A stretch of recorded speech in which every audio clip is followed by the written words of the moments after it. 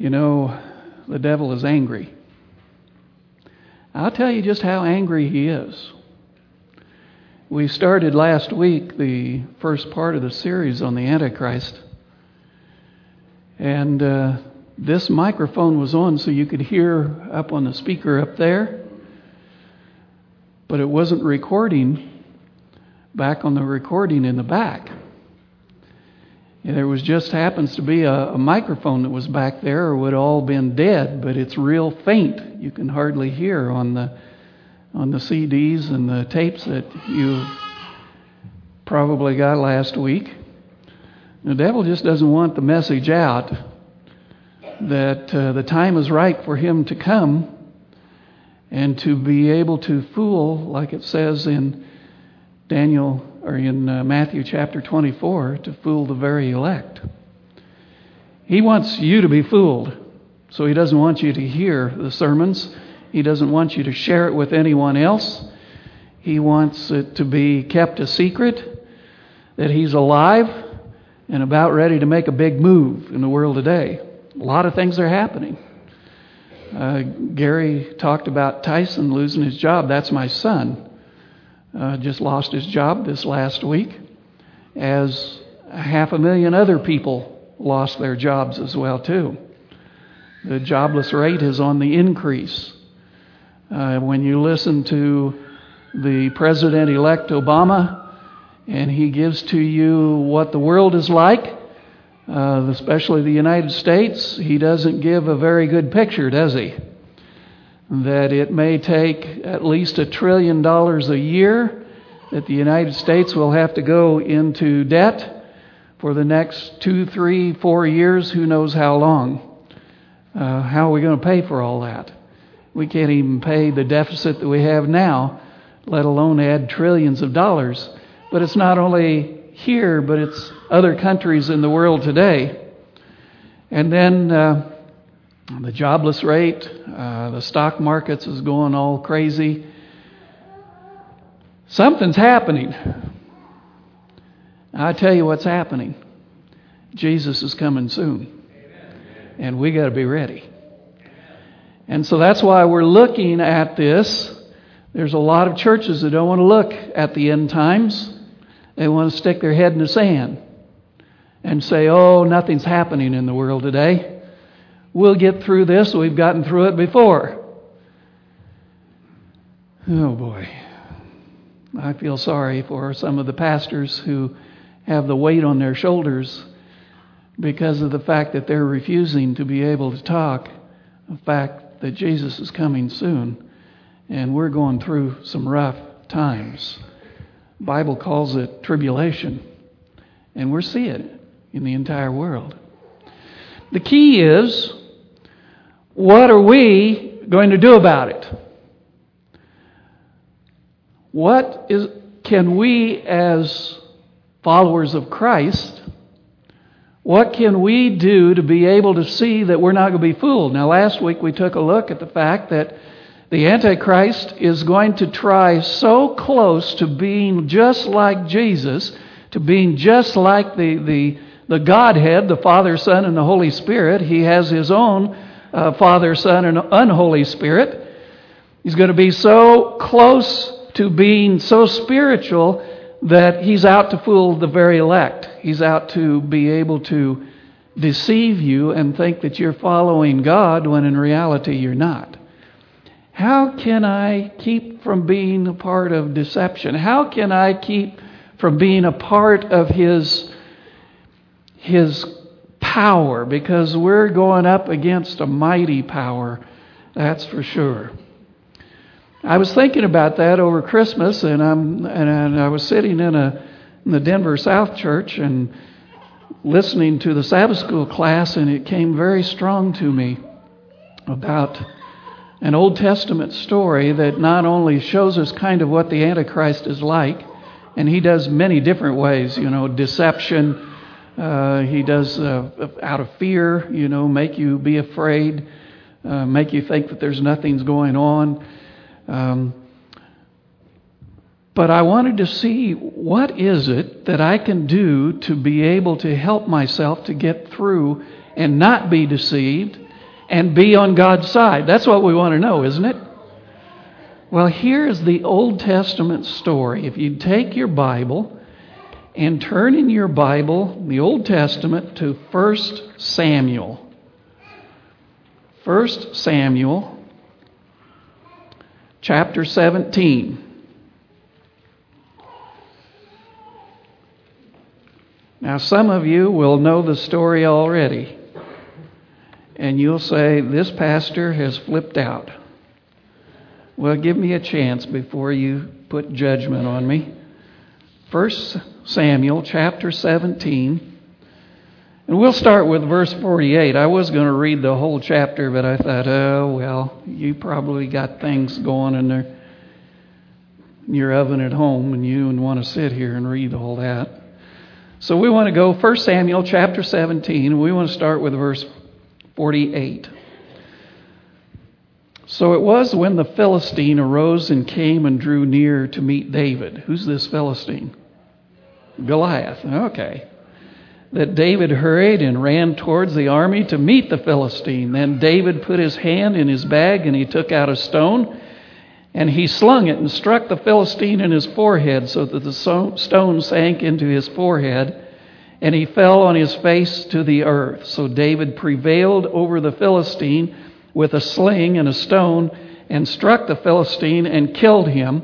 But there was no sword in the hand of David. Therefore David ran and stood over the Philistine, took his sword, that's Goliath's sword, and drew it out of its sheath and killed him and cut off his head with it. And when the Philistines saw that their champion was dead, they fled. Just to get you in to the tone of the story, we know David and Goliath, we've heard it, we've seen it.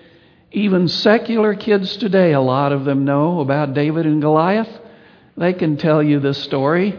A lot of kids sing the little song, Only a Boy Named David. They can sing it out and they know what it's like.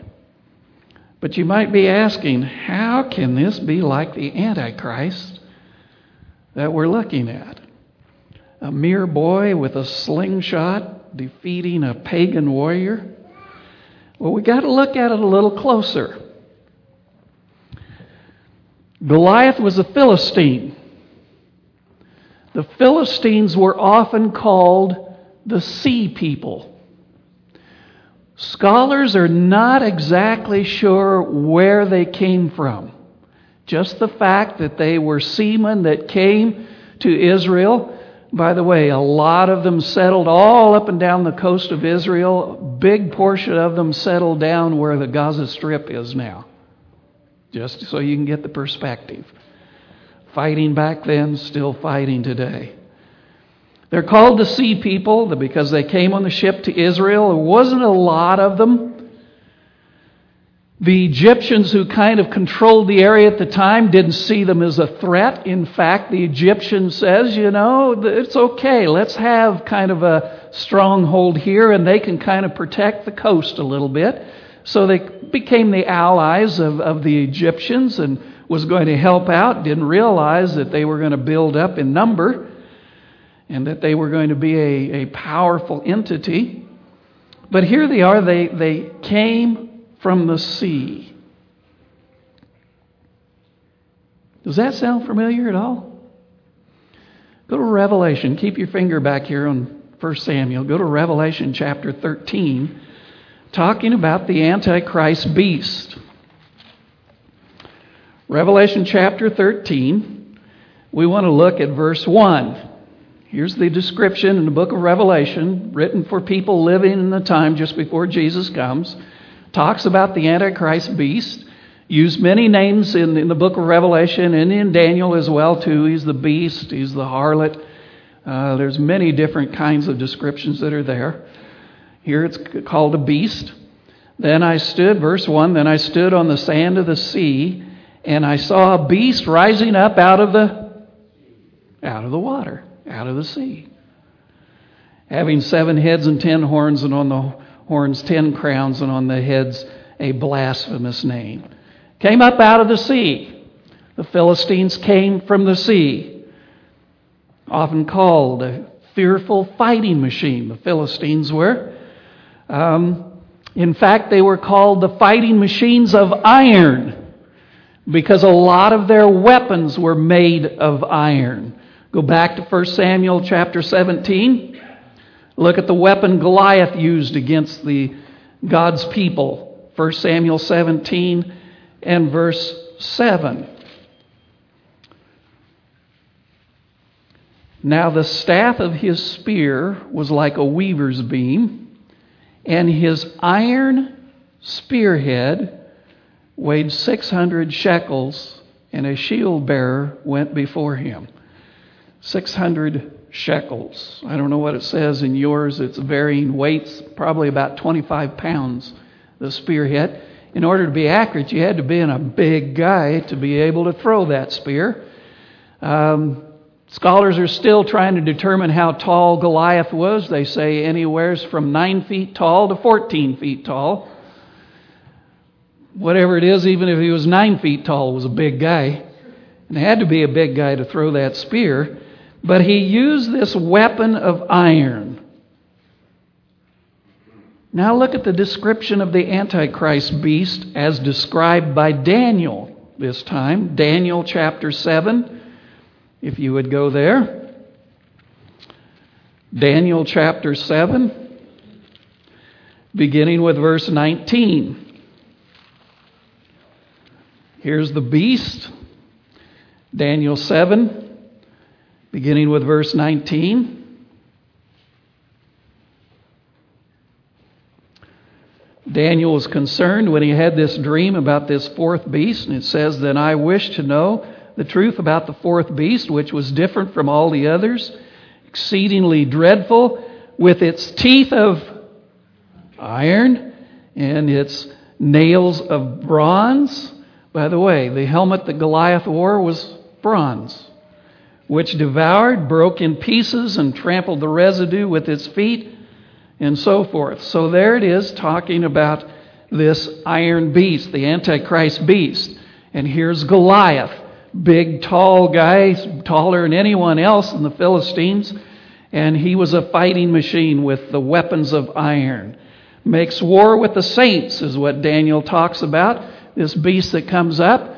And of course, this Philistine is making war with the saints of God. You see the parallels? The Philistine government and people elected this leader, this giant of a man, to lead them into victory, giving this man great power and authority.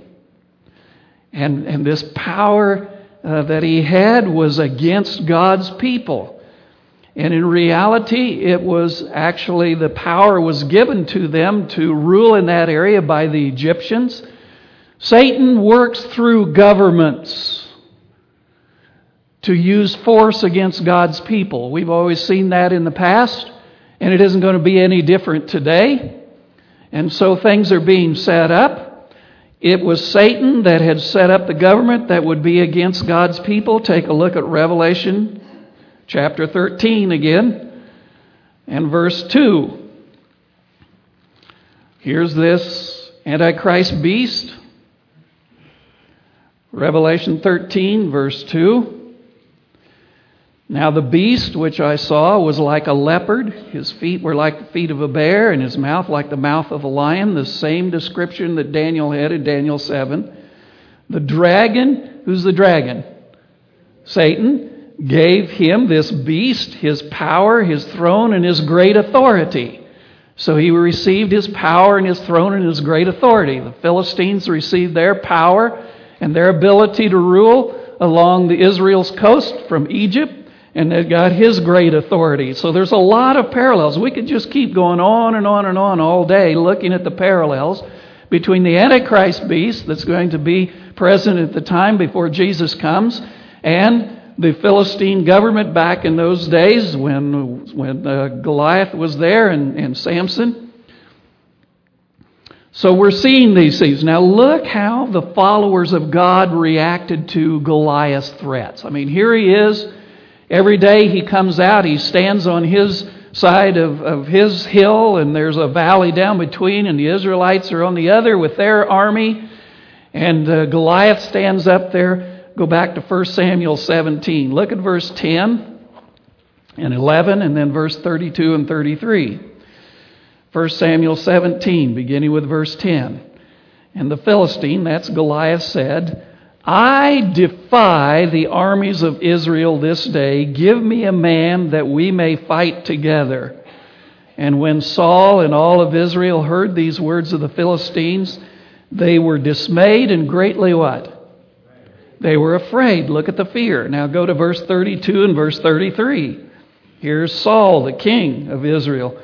David said to Saul, let no man's heart fail. Because of him, your servant will go and fight with the Philistine. And Saul said to David, you're not able to go against this Philistine to fight with him, for you are a youth, and he a man of war from his youth.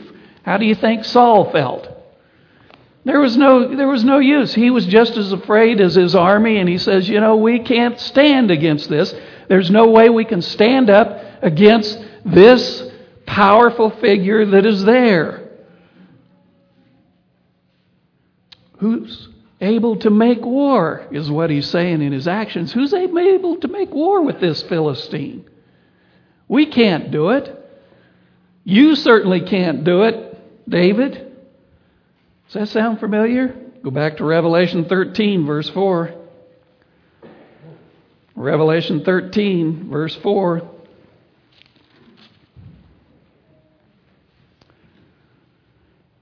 So they worshiped the dragon who gave authority to the beast, and they worshiped the beast, saying, who is like the beast? Who is able to make war with him? Parallels. Just almost like the book of Revelation and 1 Samuel is going hand in hand. Here is a terrifying looking guy that is standing up, has great power and authority, is against God's people. They are afraid. They're intimidated by his height. They're intimidated by his big brass helmet and his armor and his spear with iron, and they just can't figure out who can make war with them. And we're doing the same thing, because there's no way that we can make war with anything that the devil sets up on our own power. So how are we going to stand up against him? What are we going to do if there's no hope? Way before the book of Revelation was written, God gave to his people this story of David and Goliath, a story that also foretells the Antichrist beast. Some of God's people back then are attracted to this powerful force. Did you know that some of the Philistines and some of the people of the tribe of Dan intermarried with each other? So they're not going to fight this Philistine. That's my family. So they intermarried. A lot of them were afraid, just very fearful for their lives. There are those God's people who think they can fight the devil with their own armor and weapons. Old Saul said, started putting his armor and his weapons upon David and says, if you're going to fight him here, use this. It's not good enough. You can't fight the devil in that same situation. So how can we get through? David defeated this powerful foe. How can we do it? Go back to 1 Samuel 17. And let's look at verse 33 through 36. Verses 33 through 36. Saul said to David, you're not able to go against this Philistine to fight with him, for you are a youth, and he a man of war from his youth. But David said to Saul, your servant used to keep his father's sheep, and when a lion or a bear came and took a lamb out of the flock, I went out after it and struck it and delivered the lamb from its mouth. And when it arose against me, I caught it by its beard and struck and killed it. Your servant has killed both lion and bear, And this uncircumcised Philistine will be like one of them, seeing he has defiled the armies of the living God. Where did David fight these lions and bears? He was a shepherd out in the wilderness. He had a wilderness experience. Have you ever heard of wilderness experience before? You had Moses that went out for 40 years in the wilderness and took care of the sheep that was out there. You had Jesus, after his baptism, went out into the wilderness, and that's where he communed and got his strength and his power and his ministry from the Holy Spirit. And being was also when the devil tried to tempt him the most, was out in that wilderness. But here David had this wilderness experience. His job was to tend his family's flock of sheep out in nature. In his everyday life, he would sit out there and when the sheep were grazing, he'd take his harp and he would start strumming on the harp and coming up with tunes. Do you know a lot of the Psalms are songs that David created out in that wilderness experience that really shows his relationship with his Father? It was a time when he was out there that he wasn't just watching the sheep bored to death. He made this an experience with God. He drew closer to God during this time period as he was watching.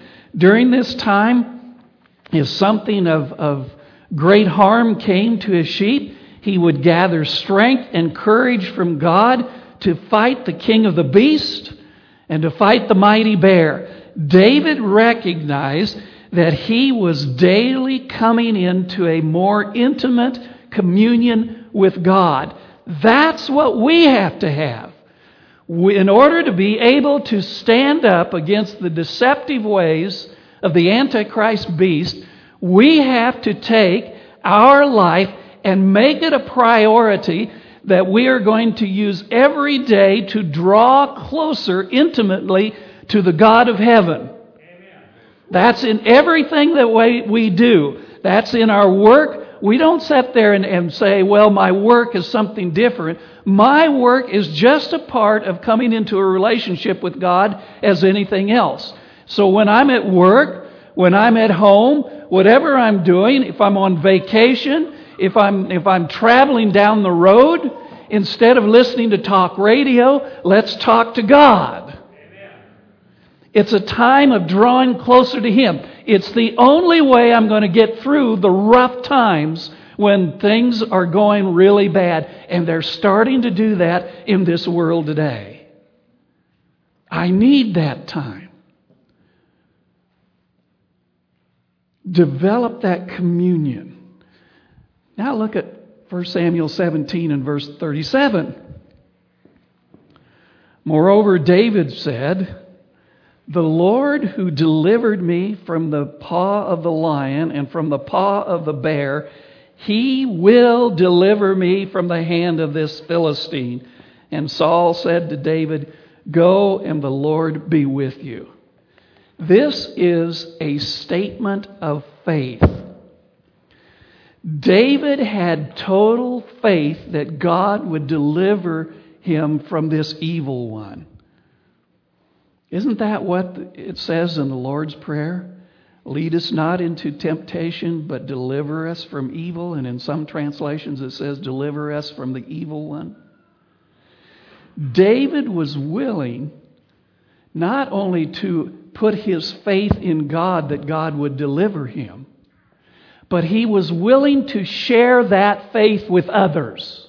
He didn't hold it back, but he was speaking to Saul, the king, and he says, God will deliver me. The more I verbally share with others my faith, the stronger my faith will get.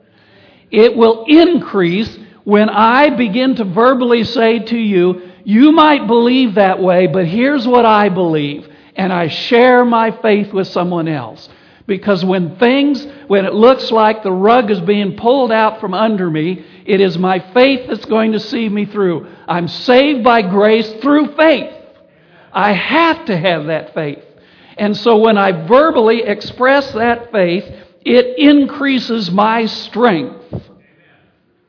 Not that I'm going to be able to fight the devil, but it increases my strength and my knowledge in knowing that God is going to defeat him through me.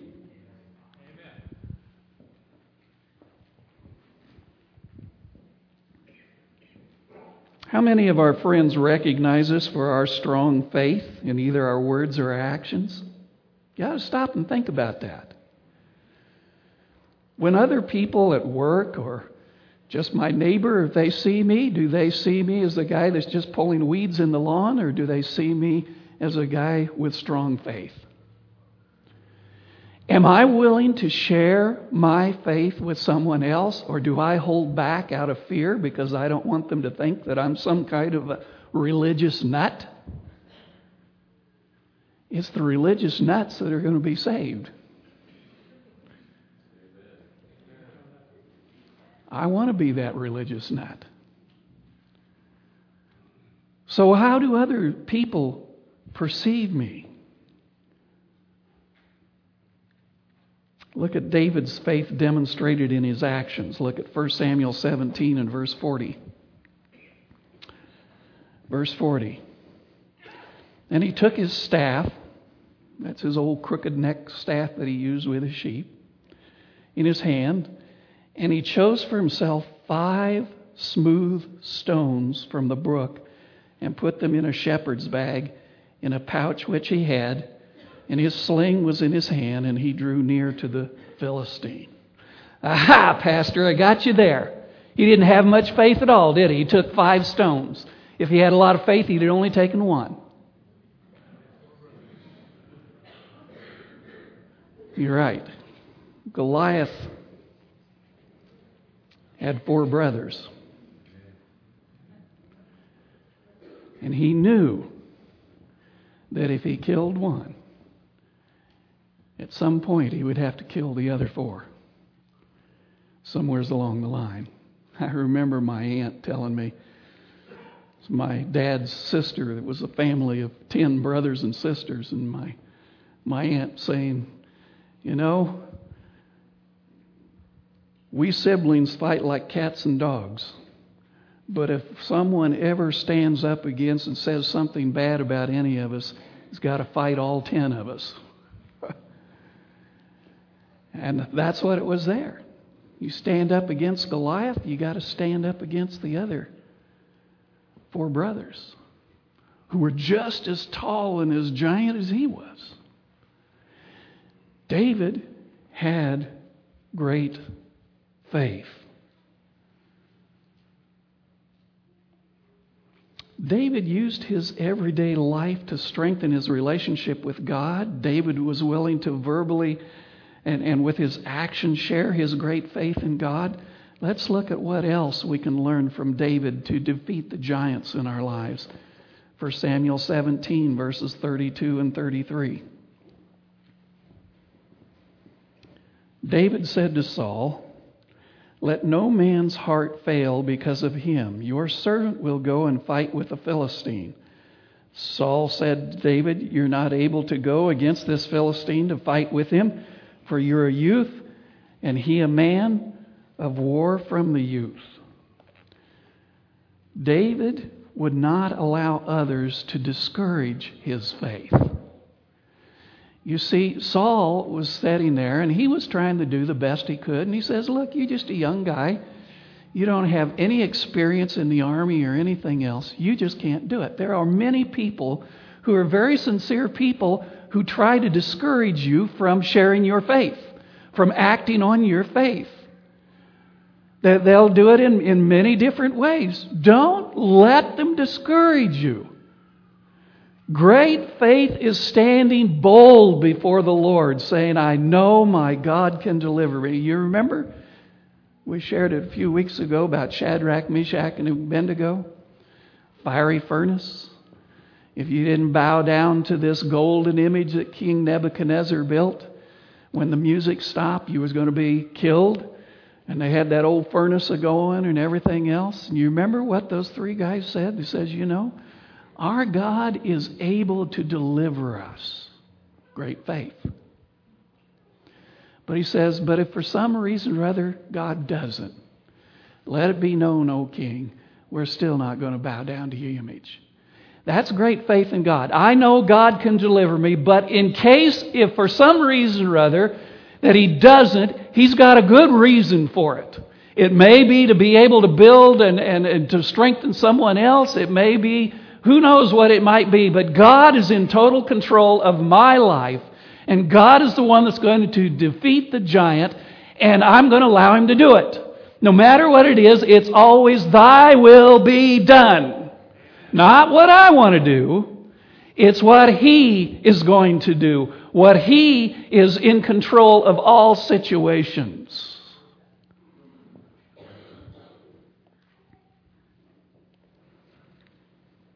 Look at verses 38 and 39. So Saul clothed David with his armor, and he put a bronze helmet on his head, and he also clothed him with a coat of mail. And David fastened his sword to the armor and tried to walk, for he had not tested them. And David said to Saul, I can't walk with these, for I have not tested them. And so David took them all off.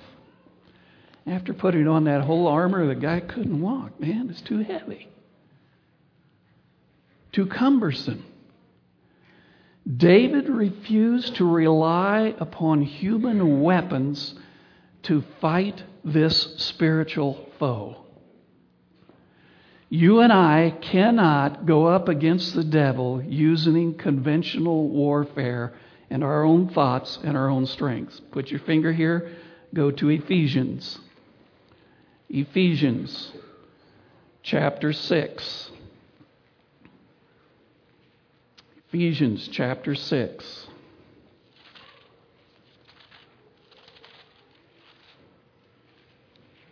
Verses 11 through 18.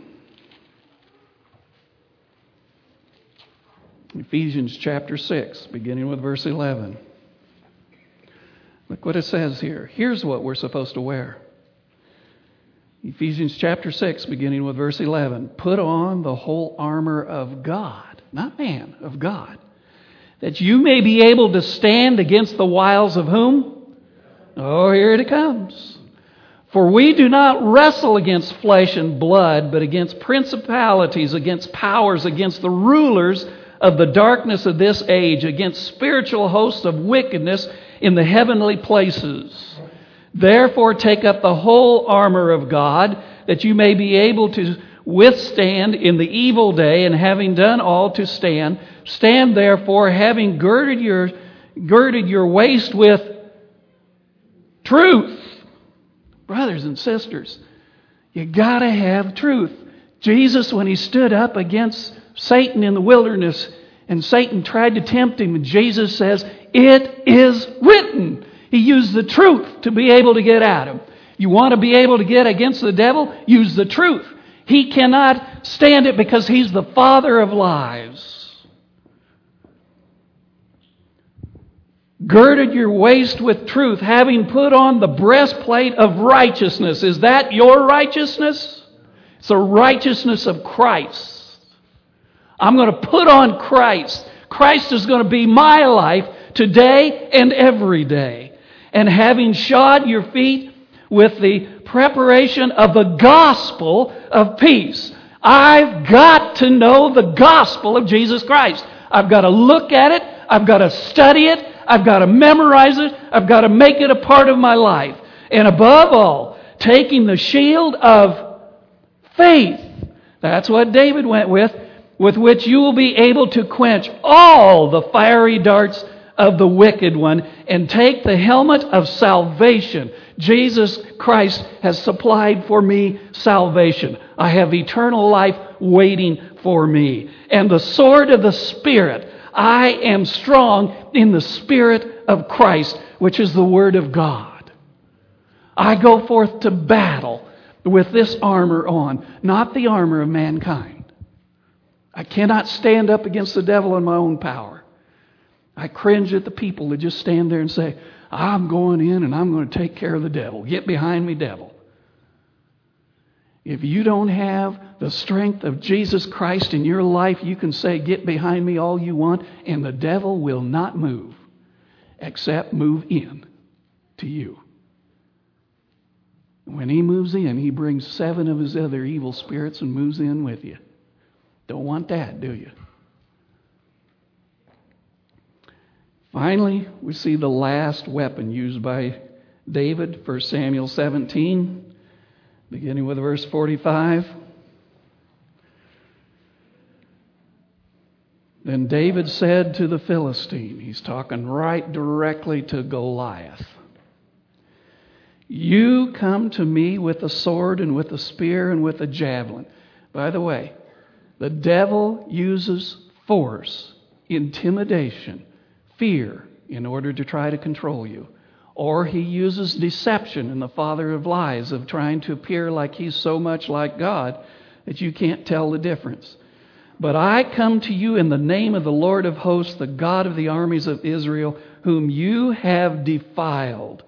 This day the Lord will deliver you into my hand, and I will strike you and take your head from you. And this day I will give the carcasses of the camp of the Philistines to the birds of the air and the wild beasts of the earth, that all the earth may know that there is a God in Israel. And then all the assembly shall know that the Lord does not save with sword and spear, for the battle is the Lord's, and He will give you into our hands. Look what He's doing, brothers and sisters. He's giving all the credit, all the praise, all the glory of the defeat that's going to come to the God in heaven. He never takes one bit of credit of Himself. I'm not doing it because of what I've done. It's what God is working and doing through me. What God is doing in this whole situation. I'm just a minute part of the great battle that's taking place. And the battle is between God and Satan, and God will overcome.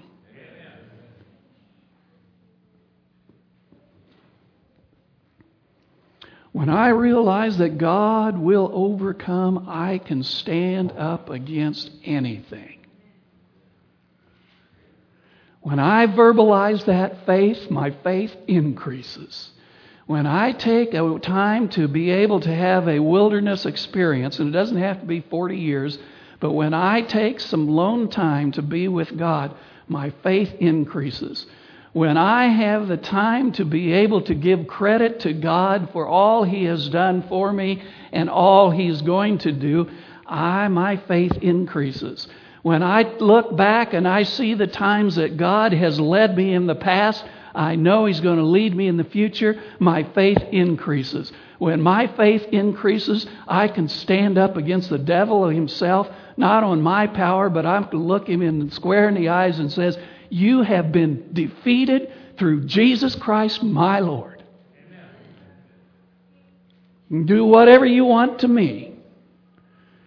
But I tell you what, your end is coming. And you better look out, because you got the wrath of God come pouring down on you. And you're going to lose your head over it. Brothers and sisters, we're coming to a time in this world's history that the world's going to come to the end. The devil's going to come in like an angel of light.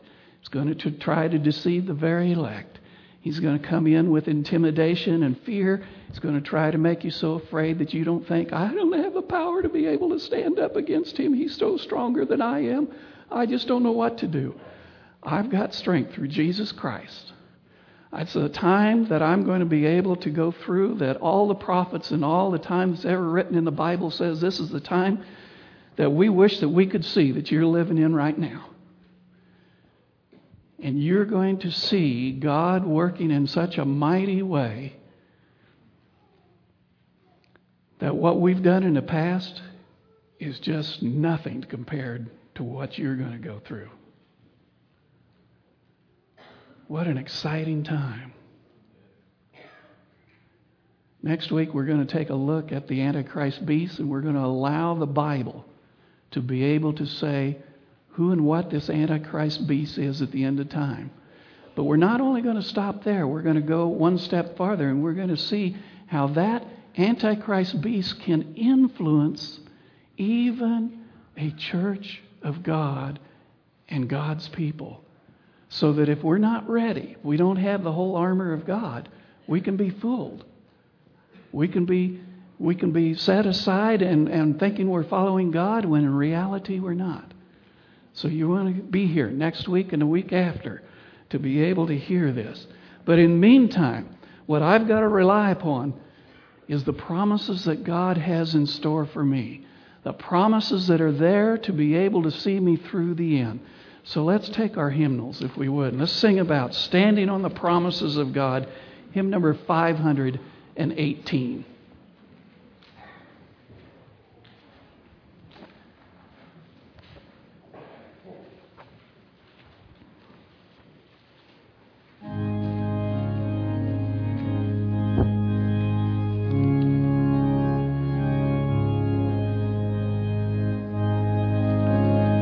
Shall we stand and sing?